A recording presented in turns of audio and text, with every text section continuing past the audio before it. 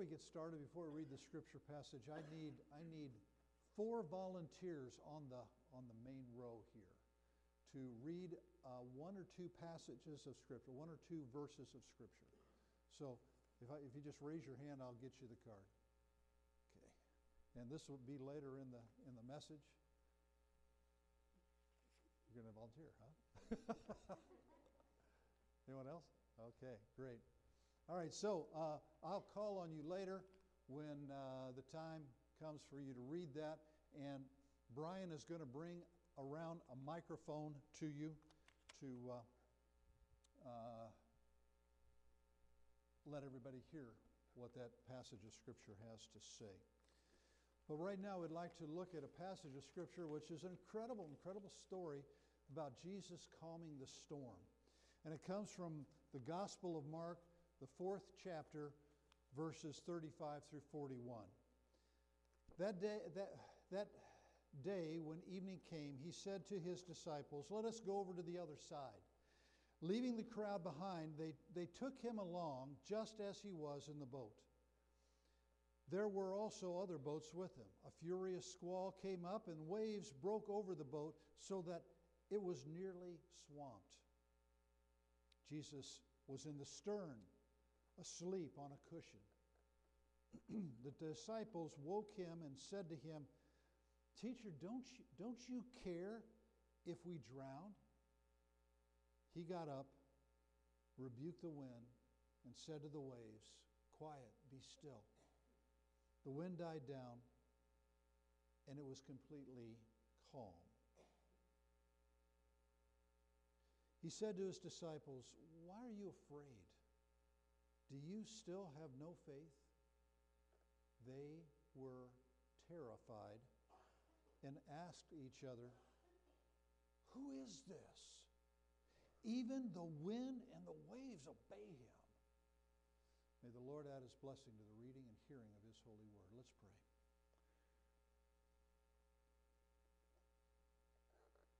Speak to us, Lord, through your holy word. And I ask that this witness to your word will be a faithful one, that people will be able to see you through it. In Jesus' name I pray. Amen. It was a day of teaching. A lot of the things that we remember about Jesus were taught that day. And then they got into a boat and they started across the Sea of Galilee, the lake. It's a lake where you can actually, if you were standing on one shore, you could see the other shore, but it's quite a distance. So being out on that large of a body of water is very dangerous, especially when a storm comes up and the waves are so high that they begin coming over the boat. And people on that boat, and I'm sure in the other boats that were with them, are thinking, we could die here. These boats could capsize, and we may not make it back to shore. That's quite a scene. And through it all, where's Jesus? What's he doing? He's sleeping in the stern of the boat. He's on a cushion. He found a cushion. He's tired, obviously, and he's sleeping.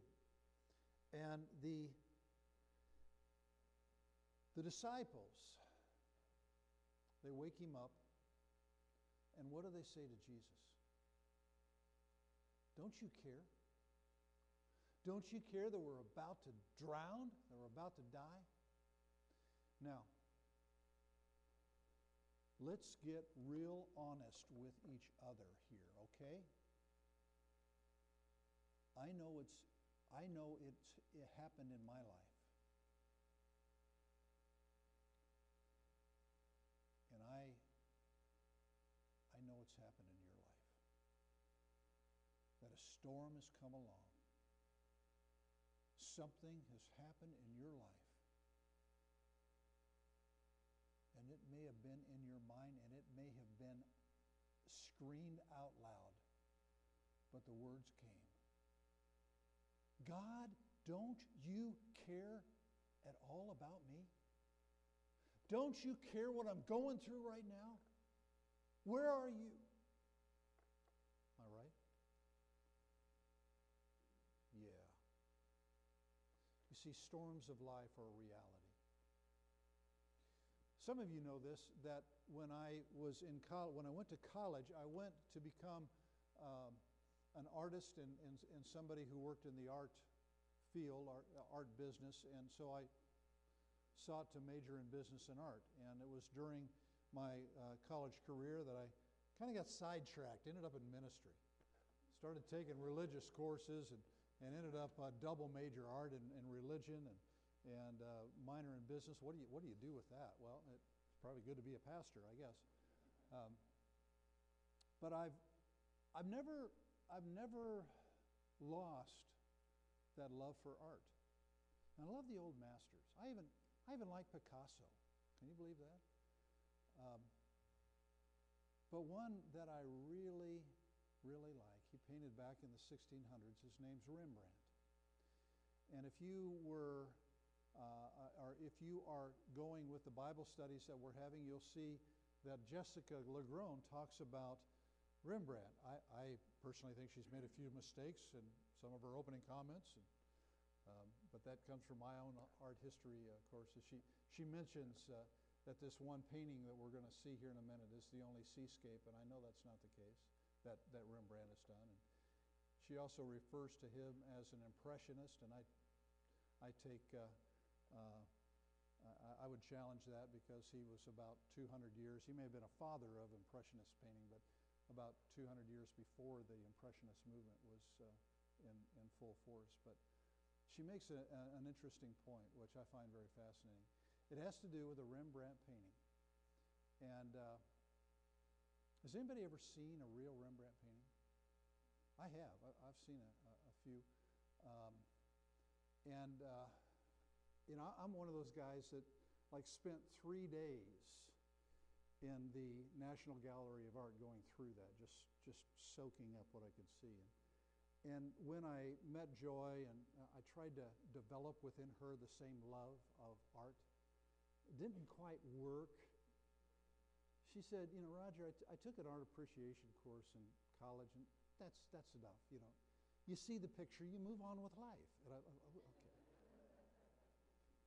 I did convince her to go with me to the St. Louis Gallery of Art one time, and we were walking through that. And you know how you go to a mall and you see all the retired guys sitting on benches while their wives are shopping? Well, Joy's sort of like that at an art gallery. She said, you go look at the paintings, I'm going to sit right here. And so I knew that I was pushing it by being there as long as I was, but there were some more rooms we had to go in to see it. So we were walking into one room, and I stopped. And I'll never forget it. I looked, and they had positioned this painting, which was a portrait painting that Rembrandt had painted. And I didn't know that it was there. And I stopped, and I went, oh. I pointed at it, and I said, that's a Rembrandt. And Joy looked at me, and then she looked at the painting, and she looked back at me and said, great, you ready to go to lunch? But anyway, Rembrandt was an incredible painter, and back in 1633, he painted a painting called Christ Calms the Storm on the Sea of Galilee, and this is a picture of it. We may have to dim the lights a little bit so you can see it. And you may have to get online to really study this painting. But it's got some cool things in it because all these characters are doing different things. There's one that is kneeling in prayer. There's another one that is hanging his head over the side of the boat. You know what he's doing, is puking his guts out. And then there's others that are talking with Jesus and trying to, get him, like, don't you care? There's others that are fighting to keep the boat afloat, and you can see the waves are coming over the boat. It is a very, very serious situation. And this has been a very famous painting. Probably, you may know this painting. I think it's about 6 feet tall. But back in 1990, on March 18th, there was a thing called the greatest art theft in the history of the world. And in Boston, several paintings were stolen, and this was one of them. And that's back in 1990, and the world does not know where this painting is. It's still out there somewhere. But we do have, obviously, pictures of it. And for years, people have studied this, and they found out something unusual about this painting. On that boat, it's the 12 disciples, right? And Jesus makes 13. But if you study the picture, and you probably can't really see them all because some of them are in the darker, but there's actually 14 figures on the boat. Not 13, Jesus and the 12 disciples, but 14. Now, why would Rembrandt make that kind of mistake by miscounting the people that should be on that boat? People are wondering, what in the world is that all about? But then those who are smarter than I am, let's see that close up, Brian. If you look at the guy in blue, you see that? Notice that color is really different from anything else in the painting. That guy in the blue, he's sort of hanging on. He's trying to hold on to his hat, hold on, to ride out the storm there, and he's looking right at you. You see that? And what we know is that is a self-portrait of Rembrandt van Rijn. He painted himself in this picture. Now, why would he do that? I think Rembrandt is telling us that this miracle that happened so long ago is far, far more than just Jesus calming one storm. That Jesus, in essence, can calm storms today as well. Now, if you look back at the text, the disciple said, "Teacher, don't you care if we drown? Don't you care?" It's like us saying, "God, don't you care?" And when he woke up, he got up, he rebuked the wind and the waves and said, "Quiet, be still." I find that kind of fascinating, did a little study on it, and it's interesting that the words in Greek are used earlier in Mark. It's actually Mark chapter 1, verse 25, that has the same words. And he's not talking to a storm, he's talking to an individual who has been possessed, and his life is a total mess, and the demonic forces are speaking out, and Jesus says the same words: "Be quiet, be still." Now, what is the real translation? Well, the real translation is sort of put a muzzle on it. You ever said that to somebody, or somebody ever say that? You know what I mean? It's basically to muzzle. Now, Roger Perry translation would be, "Shut up." He's ordering the demons in this man to be quiet, to shut up. But isn't it interesting that he does the same thing to the storm? He gets up and he says to the storm, "Put a muzzle on it." And then the storm settles down. Now, the next line I think is absolutely fascinating. It's what happens to the disciples in that point. As if the storm was not enough to terrify you. Look at verse 41. It says, "They were terrified and asked each other." So it's after the storm, after it calmed down, they're terrified. What are they terrified of? They were terrified and they ask each other, "Who is this? Who is this guy that we have decided to follow? Even the wind and the waves obey him." I saw that as kind of scary. Like, wow.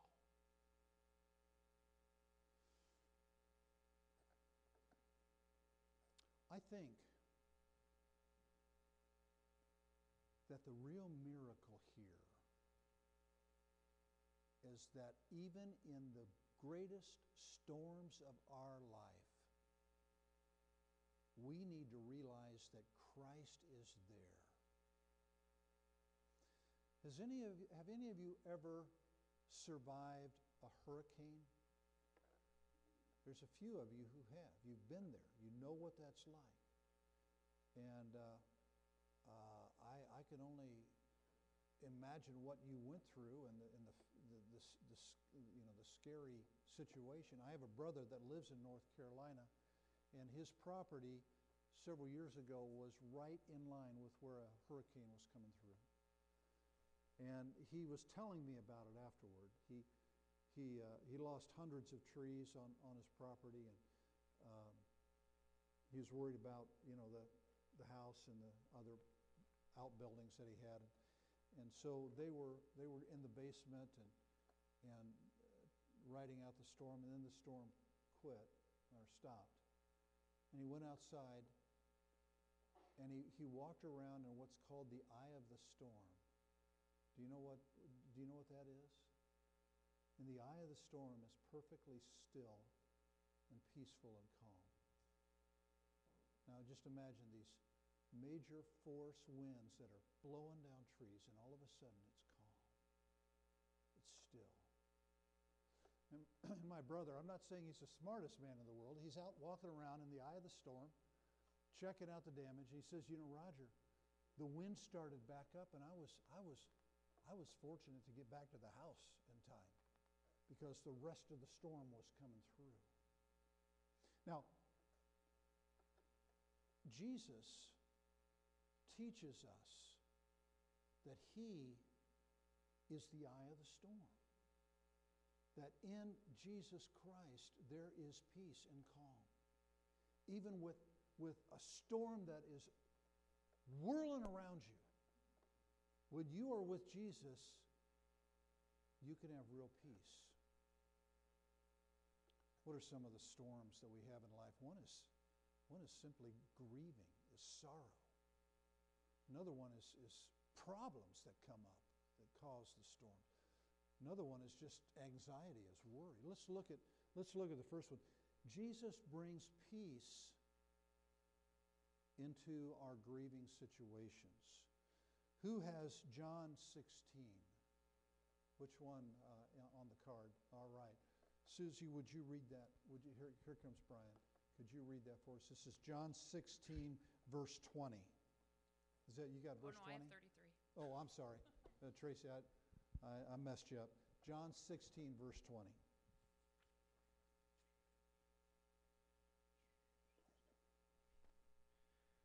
Very truly, I tell you, you will weep and mourn while the world rejoices. You will grieve, but your grief will turn to joy.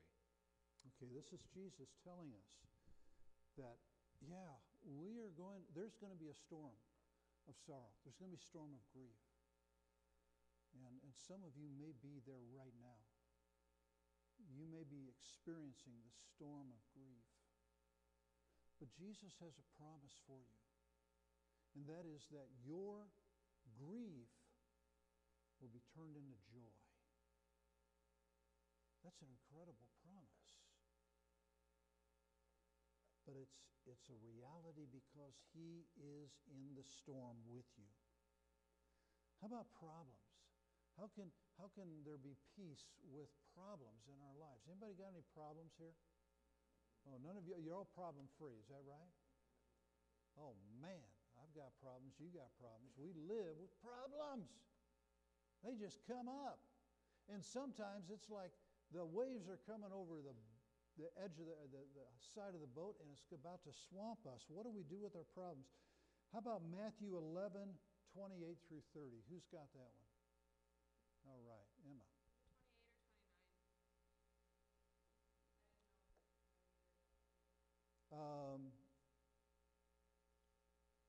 28 or 29? Maybe it's 29. Go ahead. You can whichever makes sense. Do you want to start with 28? Go ahead. Okay, I'll start with 28. Come to me, all you who are weary and burdened, and I will give you my rest. Take my yoke upon you and learn from me, for I am gentle and humble in heart, and you will find rest for your souls. For my yoke is easy and my burden is light. Okay, yeah, I couldn't read my writing either, so don't feel bad.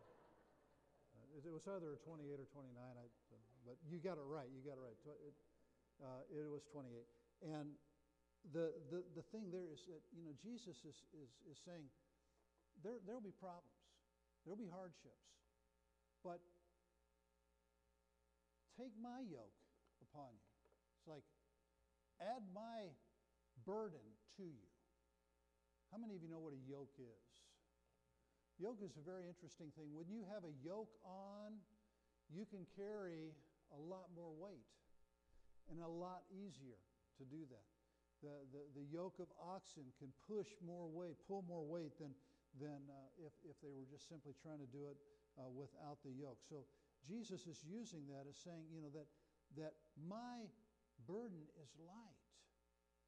Take my yoke upon you. But also, look at John 16:33. I have told you these things so that in me you may have peace. In this world you will have trouble, but take heart. I have overcome the world. Okay, he's admitting it. In this world you will have trouble. There will be storms in life. But take heart. I have overcome the world. Do you see it? He's there. He understands it. He is the one that is the miracle worker who overcomes the world. Well, what about worry and anxiety? We all love that song, Don't Worry, Be Happy, but how many of us actually do that? I mean, it's worry comes. What do we do when we worry? Well, Jesus can bring peace in the midst of worry.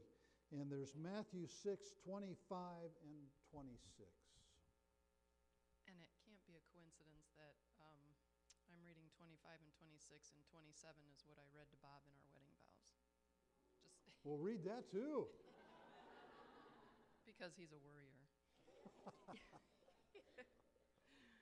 Therefore I tell you, do not worry about your life, what you will eat or drink, or about your body, what you will wear. Is not life more than food, and the body more than clothes? Look at the birds of the air. They do not sow or reap or store away in barns, and yet your heavenly Father feeds them. Are you not much more valuable than they? Can any one of you, by worrying, add a single hour to your life? Thank you. All right, these are words of Jesus.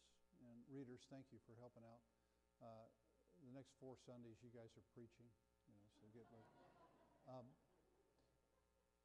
The thing I want you to see is that there can be peace in the midst of your storm. If you are a Christ follower, you have accepted the reality that Jesus died for you. He had a horrid and terrible death, and he died for your sins. Now, I got a question for you. If Jesus was to go so far as to die on the cross for you and to raise again from the dead, to prepare a place for you in heaven, don't you think he would be with you in the storm of life? Do you actually think Jesus would leave you in the storm? The answer is no. He's there. And even when the storm is high and it's blowing and we're frustrated and we're saying, God, don't you care? The answer is yes. And he's the one that can bring peace in the midst of the storm. Now, earlier we celebrated Holy Communion, and many of you know that comes from what we know as the Last Supper, a time when Jesus gathered with his disciples before the crucifixion. And he had pretty well let them know. I mean, they had problems.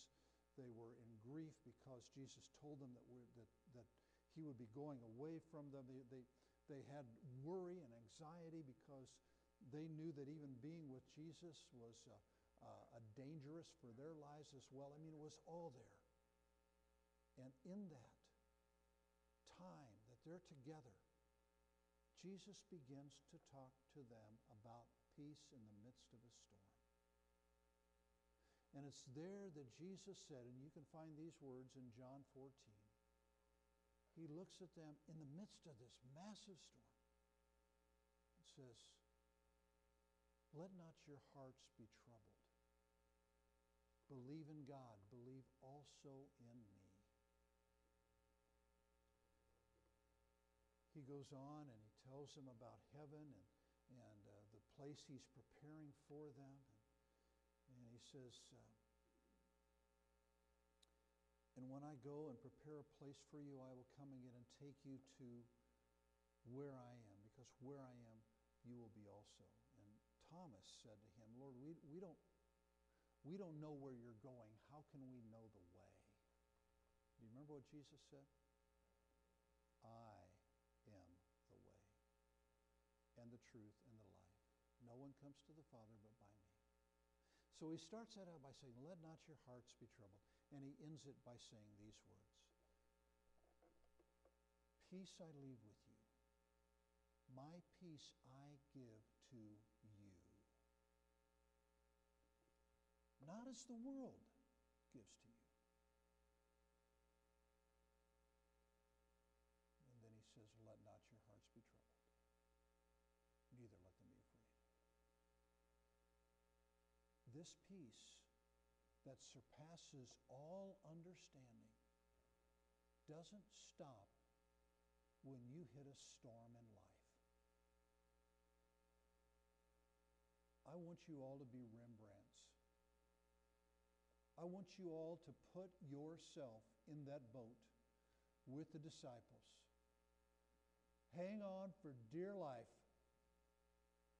but you can look at your storm and realize Jesus is there for you.